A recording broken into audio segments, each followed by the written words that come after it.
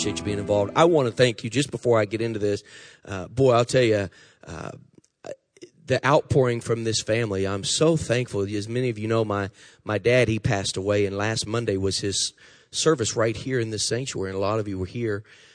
Huge crowd, and I was so thankful that many people had come to pay respects to him. What a great man he was, and a blessing to our church and to my life especially. And I just want to thank you. I can't tell you, the food was overwhelming. I mean, you should have, Heather was collecting food, and she took a picture one time of the back of her car, and she showed up at my mom's house. The back of her whole car was full of food, and she was carrying a cake on her lap driving. And it was just amazing. And a lot of that food would get to my house, and then Deb and I'd say, okay, we're heading over there, and we'd load up, whatever. We'd take a load and go. And then the next time we go, we'd take another load and go. And we were just so grateful, so thankful for the outpouring cards and the text and emails and phone calls and food and so many things that y'all did. And we're so very thankful for that. We had kind of tried to keep it on the down low as much as we could, because my mom is not in good health, and she was obviously under a lot of stress. When Dad was in the hospital, when they took Dad into the hospital the night that he had the problem with his heart, my mom was sitting with him in the emergency room. The doctor came in, looked at my dad, looked at my mom, and said to her, "I think I'm more worried about you than I am him." So you know what kind of shape she was in. Hemoglobin need to be about 15. Hers was 4.8. And so she was immediately checked into emergency room, and both of them were in the hospital together. And that's where we were until they dismissed him to go to hospice. And we went to hospice. They discharged her to be able to go. We got to hospice, and we were there for 8 hours, and he went on to be with the Lord. And so those were some pretty dire times there for us, knowing that our daddy was going and wondering if our mama was. So you can imagine what kind of situation we as a family were in. And we were so thankful because so many of you were praying and calling and texting, and we were so thankful to receive that. And again, I just appreciate that so much. I'm so thankful, though, for what's been going on around here every week. The Holy Spirit just continues to move. You know, that service about 4 Sunday mornings ago. How many of y'all remember that? About 4 Sunday mornings ago, we got in here and we started church at 10 o'clock, and we have a 1 o'clock service. At 4 minutes to 1, the musicians unplugged their guitars, walked off the stage, and the 1 o'clock musicians walked in and plugged in and started. It went from the service just went from one right into the next. And the 1 o'clock was an amazing service as well. And the Holy Spirit, I think, was just blessing us and giving us an awesome day, because we need those seasons from time to time. We need those times. God knew what was going on, and there was healings and there were miracles, just awesome things that took place. And I am told that since then, I've been gone the last couple of weeks, but that the movement of the Spirit has continued to just be powerful in this place through the worship and the messages. And I appreciate the staff for just continuing to carry that on. And we have an awesome staff, church. We are blessed to have an awesome staff. Amen. Amen. That if any one of us are gone, the rest of them just step in, and you don't even hardly notice when somebody's missing. And so I'm so thankful for all of our staff and our deacons and our leaders. I want you to get your Bible, though. I want you to turn to Luke chapter 10. Luke chapter 10, we'll start in verse 38. Let me list for you, before we read this text, a couple of ways that you can tell that it's going to be a rotten day. A rotten day. First of all, if you wake up face down on the pavement, it's probably going to be a pretty bad day. If it's your birthday and your twin brother forgets to tell you happy birthday, if your birthday cake collapses from the weight of the candles, if you're on your way to work and your car horn goes off accidentally and it remains stuck on while you're following a group of hell's angels on the freeway,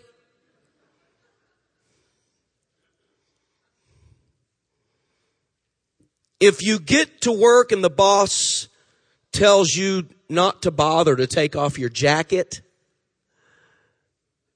then there's a real good chance that that's going to be a bad day. There's so many things that happen in our lives that cause us to worry and to have anxiety if we allow it. But what good will that do? I've read this statistic to you before, but I'm going to read it to you again because a lot of you weren't here when I did. But an average person's anxiety is focused on several things. And there's a percentage. Check this out. An average person's anxiety is focused on 40% of things that will never happen. 30% about things concerning the past that can't be changed. 12% are things about criticism by others that's mostly untrue. 10% is focused on health that gets worse with stress and worrying. And that's 92% of what we worry about if you're keeping track. And 8% about real problems that you're probably going to face. So 100% of what you worry about, 8% of it is probably worth thinking about, but not worrying about either. So why do we spend so much of our lives anxious and worrying and fretting? I want you to look at Luke chapter 10, verse 38. I'm reading from Contemporary English Version today because I just like the way it's worded. It's telling us a story that the Lord, this is Jesus and his disciples, were traveling along and they came to a village. When they got there, a woman named Martha welcomed him into her home. And she had a sister named Mary who sat down in front of the Lord and was listening to what he said. And Martha was worried about all that had to be done. And finally she went to Jesus and she said, Lord, doesn't it bother you that my sister has left me to do all the work by myself? Tell her to come and help me. And the Lord answered, Martha, Martha. That's what you ought to say to somebody sitting you that worries all the time. Martha, Martha. You're worried and upset about so many things. But only one thing is necessary. Mary has chosen what's best, and that will not be taken from her. This is a very interesting story. And it's one that can easily be misunderstood if you don't stop long enough to really break it down and think about it, okay? Martha is a friend of Jesus. It's not just a person that lived in a town. This is Martha and Mary and Lazarus. Martha, Mary, Lazarus, brothers, sisters, friends of Jesus for a long period of time. The same Lazarus that dies is dead for 3 days and Jesus goes and raises him up. This is the same family. I don't know where wives and husbands and parents and all these are in the story, but it would seem from what we're looking at here that maybe Martha is a widow. That's what some scholars think. And that Mary and Lazarus live with her. And Jesus has been a friend for a long time, and probably some of the other disciples as well. So it's a natural thing, perhaps when Jesus is through this way, to stop by and eat dinner with them and hang around and visit, talk about where they've been and what they've been doing. It's probably kind of a natural thing. So on this particular day, Jesus shows up with at least the 12. I don't know how many others. There's usually an entourage, right? Everywhere he goes. And Martha welcomes him and his disciples into her home, and she's going to feed them and take care of them. Now, you need to understand, any of you that were around a couple of years back, I showed pictures of what they think was Peter's home. And it's basically just a square that would fit on this platform probably 3 times. The whole house. It was typical of a lot of the houses that the people lived in at that time in that particular region of the world. I don't have any reason to think that Martha's house would have been a large, luxurious house. I don't have any reason to think that from what I've studied. It would appear to me that probably, I don't know, but probably she lived in a house that might have been about the third of the size of this stage,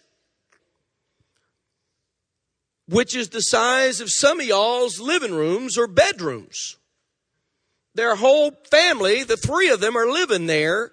And Jesus comes along with at least 12 men, not counting the rest. And they're coming to her house for dinner, ladies. Got to get the picture.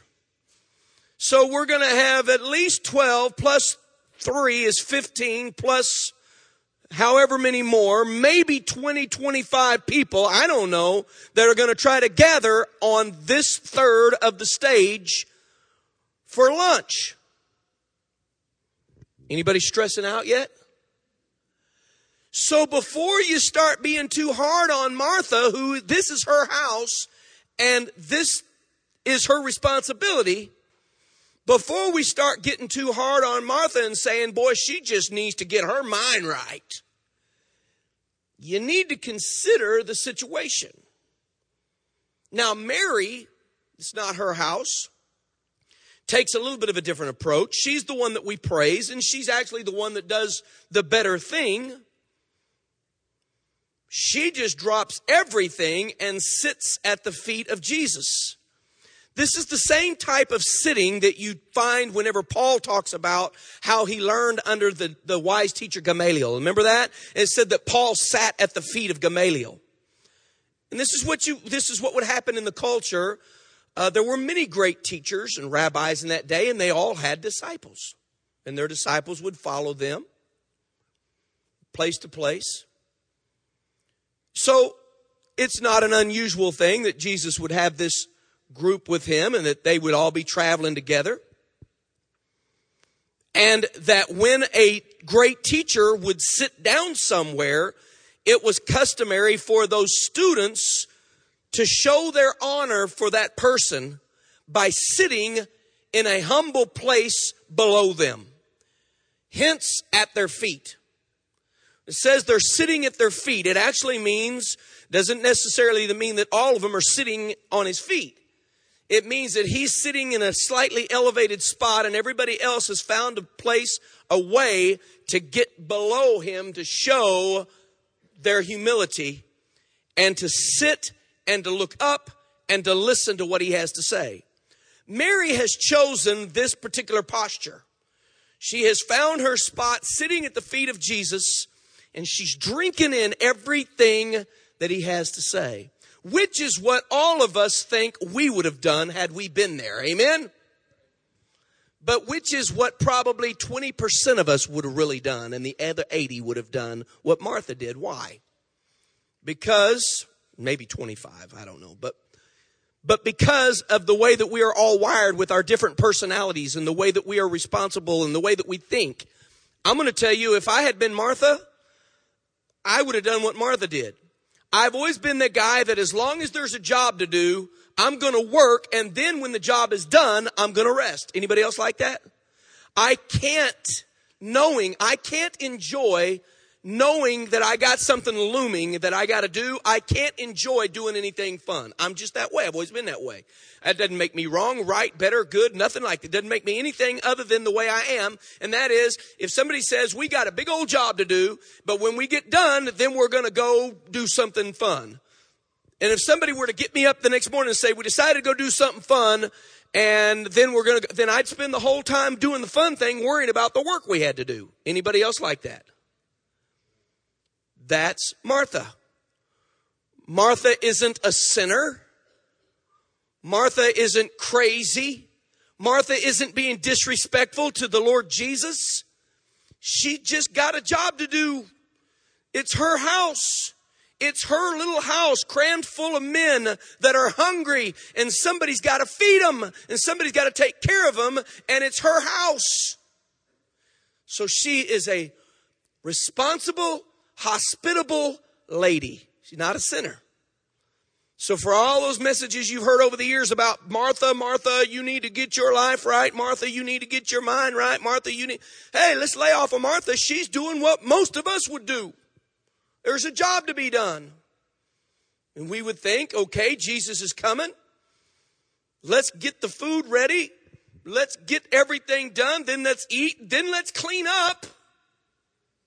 All right? Let's take out the trash. But when everything is done, then okay, now let's relax. Am I right? So get this picture and understand what's going on in this situation. After a period of time of her scurrying about and trying to do all this work, you know it's a small place, so it's not like she's off in one end of the house and they're in another. I mean, they're all sitting around and she's trying to work around, right? And she's watching Mary, and she's working, and she's watching Mary, and she's working, and she's watching Mary, and finally she can't take it anymore, and she knows that Mary ain't going to come and help her because she asked her to. She needs Jesus to help her with this. He's the only one she's listening to. So she says, Jesus, really? Are you hungry, Lord? You want something to eat? Huh? Your boys here going to get you guys want to eat sometime today? Do you think that maybe you could tell her to help me? It's such an interesting word that is used to convey the idea in that passage. If you study that and you look at that in the Greek, when she says to Jesus, tell her to come and help me, the word that is used there, check this out, is, if you could get this, it's the connotation of two poles that come together at the top, and they push on one another for the sake of bearing up the weight of a building. So you would have these two poles or these two columns that they lean up and they push into one another, and the weight of the house sits on that. The two of them working together. That is what she's saying to Jesus. She's not carrying her weight. That's what she said. I'm the pole that's holding up the house, and she's the pole that's sitting at your feet. And I'm holding up this whole thing and doing all this work all by myself. And you just keep talking.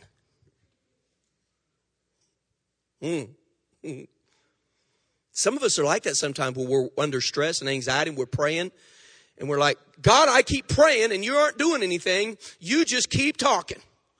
God, you just keep talking. Yeah, I know everything's going to be okay. And I know in your timing, la, la, la, la, la. But you ain't doing nothing. Here I am, Lord. I'm doing my part. And where are you at? You just talking. Lo, I'm with you always, even to the end of the age. Well, that'd be great. Huh? You say, I've never done that. That's not right. Oh, you've thought it. Sometimes you get angry. You're like, God, now you know we've had this conversation. This is not the first time. We've been talking about this for a long time, and you hadn't done nothing. This is what's going on with Martha. And Jesus tells her, you're worried and anxious about so many things. Some folks will find something to worry about even if they don't have anything to worry about. If they don't have something to worry about, they'll make something up so they can worry. That's how some people are. I don't advocate that. That's not any kind of fun. I don't want to worry. I don't want to go through my life worrying and stressing about things. Amen. Some people just, they want to worry. They can't get around. They can't live life unless they're worried about something. And so Jesus chides her a little bit and he says, Martha, you are anxious and worried about so many things. If it wasn't about us being here, it'd be something else. If it wasn't about dinner, it'd be something else. That still doesn't make her a bad person. But check this out. Because she's experiencing inward anxiety, she begins to exhibit outward agitation. Anybody else ever do that? Because when your mind gets divided or disturbed or distracted, and you start getting stressed, what's going on the inside will find its way to the outside. But Jesus said only one thing is necessary. Now, what was he saying here? I know what you think he was saying, and maybe that is what he was saying, but I just want you to think about something else here. I just want you to, kind of go down this road with me for a minute. You're saying, well, he was saying only one thing's necessary, and she's chosen the better thing. Only one thing's necessary, and that's for her to sit at my feet. Well, hang on a minute. If that's what he's saying, then who's fixing dinner? Huh?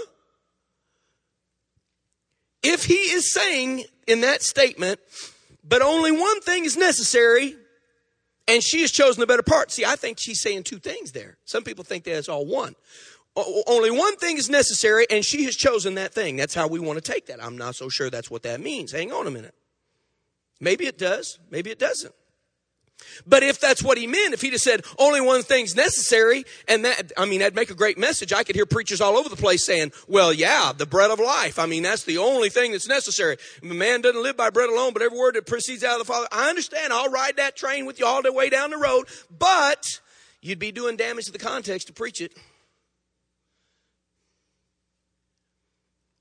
That's not necessarily what he's saying. Only one thing is necessary, period. She's chosen a better thing. He didn't say, I'm glad everybody chose that thing, because then he don't get no lunch. Right? But what if he was saying this? You're worried about so many things. We don't need that much. We're just simple fellas. Only one thing's necessary. We don't have to have prime rib, baked potatoes, corn on the cob. We'd be fine with bologna sandwiches. Only one thing's necessary. Just some. Huh? It's not necessary that you try to prepare this whole buffet. We don't expect that. You didn't know we were coming. We just kind of showed up. We understand the stress you're under. We don't mean to bring that on you. Hey, there you go. You got a loaf of bread and some bologna. Put it on the table. Sit down here. Uh-oh. Only one thing is necessary. She's chosen the better thing. There's a lesson in here. In other words, just keep it simple so you can attend to the more important things. So do what you have to do, but make time for Jesus. Do what you have to do, but make time for you. You still with me? Some of you's gone on to sleep. Let me ask you a question. How often do you get a chance to sit down at the feet of Jesus and just hang out? Well, because of what the Holy Spirit has done in our life, since he arose and sits at the right hand of the Father, we could do it any time we want. So I guess the better question would have been, how often do you? Well, I don't, Pastor, because I don't have time to be praying 8-10 hours a day. Exactly. Why? Because I'm busy. I got a job. I got kids. I got lawns to mow. I got things I got to do. I got to make money. I got to do. Exactly. He understands all that. He understands all that.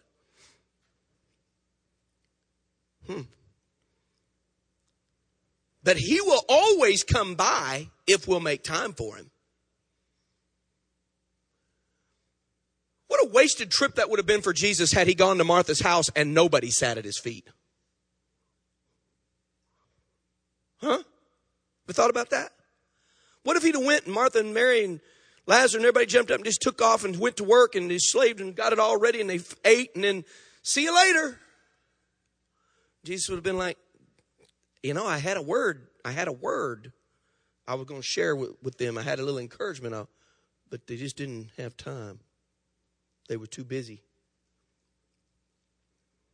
Mary had chosen what was best, and for that decision, it wasn't going to be taken from her. Now, it wasn't that she was lazy either. Here's the thing about her. Mary had recognized that this was a moment in time that might never come again. And she wasn't going to let it get away just because somebody needed to fix a meal. Maybe if Martha had said, Mary, grab that bologna and I'll get the bread and throw them on the table, she might have helped. because she wasn't going to let this opportunity get away just because there was housework that needed to be done. So now let me ask you a question. This is a little different than what we usually do on Sunday. Don't have lots of points. Don't have lots of things on the screen. Here we are. We're just talking. But I want to ask you a question. What if Jesus were preaching here today right now instead of me? You say, well, it'd be a whole lot better. Yeah, I understand that. But stay with me for a minute. What if Jesus was preaching here today, and while he was preaching, one of his disciples walked up to you and whispered in your ear, hey, right after church, Jesus wants to know if it's okay if he comes over to your house and has lunch. He's got something he wants to share with you. What would the rest of the service be like for you? Huh? You wouldn't hear a word he said. He could preach the message that made the Sermon on the Mount look like a nursery rhyme, and you wouldn't remember one point about it, because all you'd be thinking is, we got to clean the bathroom, we got to clean the kitchen, we got to go get some food, we got to do. And here's what would happen. As soon as Jesus gave the altar call, you would bolt up out of here and run as hard as you could go, thinking that I got time while they're praying to get the work done. And you would miss the most miraculous thing that ever happened in your lifetime. Because Jesus would begin to lay hands on people and speak into their lives, and they'd be healed and delivered and set free. Miraculous things would take place, and you'd never know it, because you'd be running home, trying to get the house clean, trying to get food on, and here's what would happen. Then after church, Jesus would show up, and you'd run around all over the house, getting it ready, making sure it's done. And then when it was done, you'd clean up the plates, and no, I'll take that, Jesus. And then he would get up and leave, and you'd look at somebody and say, wasn't it awesome having Jesus here today? And it'd go right over your head. You missed the whole thing. You missed the whole thing. How often do we do that? How often do we do that? Seasons like we're in right now, where the Holy Spirit is brooding and moving, and God is just dumping out vials of blessings and good things on his church. But some people are, the whole time I've been talking this morning, been sitting there going, man, I got to get that oil change in that car tomorrow. I've got to go to the store. We have got to have groceries. Man, I forgot to pay that bill. I bet that's due tomorrow. I'm going to have to do that online rather than put that in an envelope. Man, I need to think. The whole time I've been talking. And how much do you miss because you can't just remember that only one thing is necessary? What is the only one thing? It's whatever you absolutely have to do it and get it out of the way so you can spend time with Jesus. Jesus said, you're worried about so many things. Only one thing is necessary for us. She's chosen the better thing, and that's not going to be taken from her. She's going to have that for the rest of her life. This week when the storms roll in, and someday when Lazarus dies, and everybody's standing around at the tomb crying and worrying, she's going to remember the day she sat here and heard me tell her about things like faith and hope and peace and joy and all the things that she could have. And she'll know it, but you missed it. You were getting ready for me, but you never made time for me. What a powerful message. What do you do when Jesus shows up? Here or there? It's the same question we should ask ourselves right now. The same situation we'd be put in right now. There's a fellow named J. Arthur Rank. He was an English executive, and years ago, I want you to listen to what he decided to do. He decided he was going to do all of his worrying one day a week, and he picked Wednesdays. Just flat not going to do it any other day, but on Wednesdays, I'll worry, he said. And so what he did was every day of the week, he would write down whatever caused his ulcer to flare up. And he would put it in a box. And then every Wednesday, he'd open the box to deal with his worries. And here's what he found out. He found that most of the things that he had been putting in the box that had disturbed him for the past 6 days were already settled. And it would have been useless for him to worry about them. Not a bad way to look at things, huh? It's the same with us. Why do we stress and fuss and worry and run around crazy? And in so doing, we miss those times of refreshings that we could have had with the Lord because we're so preoccupied. When he shows up, remember this. He may show up here today. I'm not being mean to any of y'all, but I'm going to tell you right now, if I was to give an altar call right now, half y'all would jump up and run out there to get your car as fast as you could for the reason of getting to a restaurant before somebody else. And miss what really mattered. Only one thing is necessary. Sit down, relax, empty your mind of that clutter and just listen and learn to hang around with God and enjoy his presence. Don't get uncomfortable when God shows up. Some people get scared to death. They pray and pray for God to show up. The minute he does, they bolt and run as hard as they can go. They're scared to death. They're scared of there ever being a quiet moment in God's presence. They can feel his presence moving in a room and it scares them to death. They want somebody to sing, somebody do something, somebody say something, somebody do something. They can't bear for there to be a quiet moment where God is just here. They can't just sit at his feet and just relax. I'm telling you, those times of sitting at his feet are the only thing that have gotten me through many of the things in my life.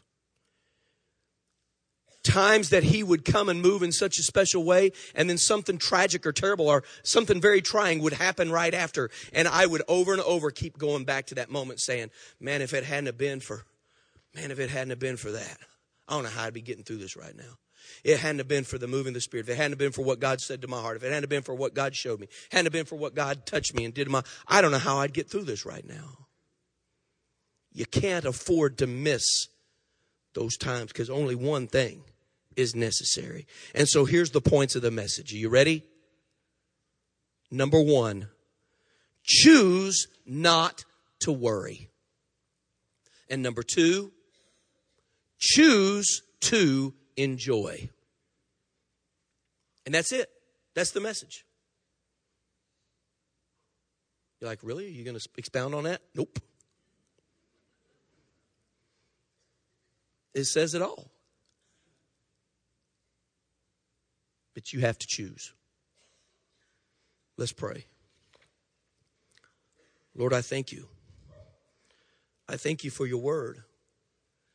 I thank you for the way that it is living and it comes alive in our spirit. I thank you for the way that you open it up and you show us those golden truths that change our lives.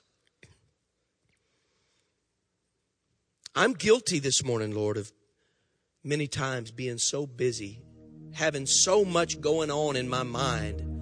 Even in church services, Lord, there have been times where I was so worried about making sure I made every announcement that I missed something that you were doing. God, I just want to get back to only one thing, to the simple thing. If you're going to show up, Lord, then we'll just eat bologna. We're going to keep it simple. If you're going to show up, Lord, we're just going to hang around with you. We're going to sit at your feet because we can't afford to miss. We can't afford to miss this opportunity. Now, while we're praying, I'm going to ask our prayer team if they would come and stand across the front. And any of you that want to come to them for prayer, you can do so, okay? So prayer team, you come. And I don't know who's coming, but if they want to, they can. But I want you to come and stand across the front and be ready. And then I want to say to everybody else in this room, if you want to come and we'll have these pray with you, then they'll be glad to do it. But there's a lot of you right now that are saying, I really don't need anybody to pray for me. I just want to sit down at his feet for a few minutes. I just want to find myself a place at the altar or at a chair or at my seat. But if he's going to show up this morning, I don't want to miss it. I refuse to worry about what I'm going to do tomorrow. I refuse to worry about what I'm going to eat today. Right now, if he's going to show up, I'm not going to miss this. So all across this room, we're turning this into a house of prayer again. And I would ask, if you want prayer with one of these, you come to one of them and they'll pray with you. If you just want to come and kneel, if you want to fill these altars or fill this house around the edges or right there where you're at, whatever you need to do, I want you to make time right now to sit at the feet of Jesus. And remember, only one thing is necessary.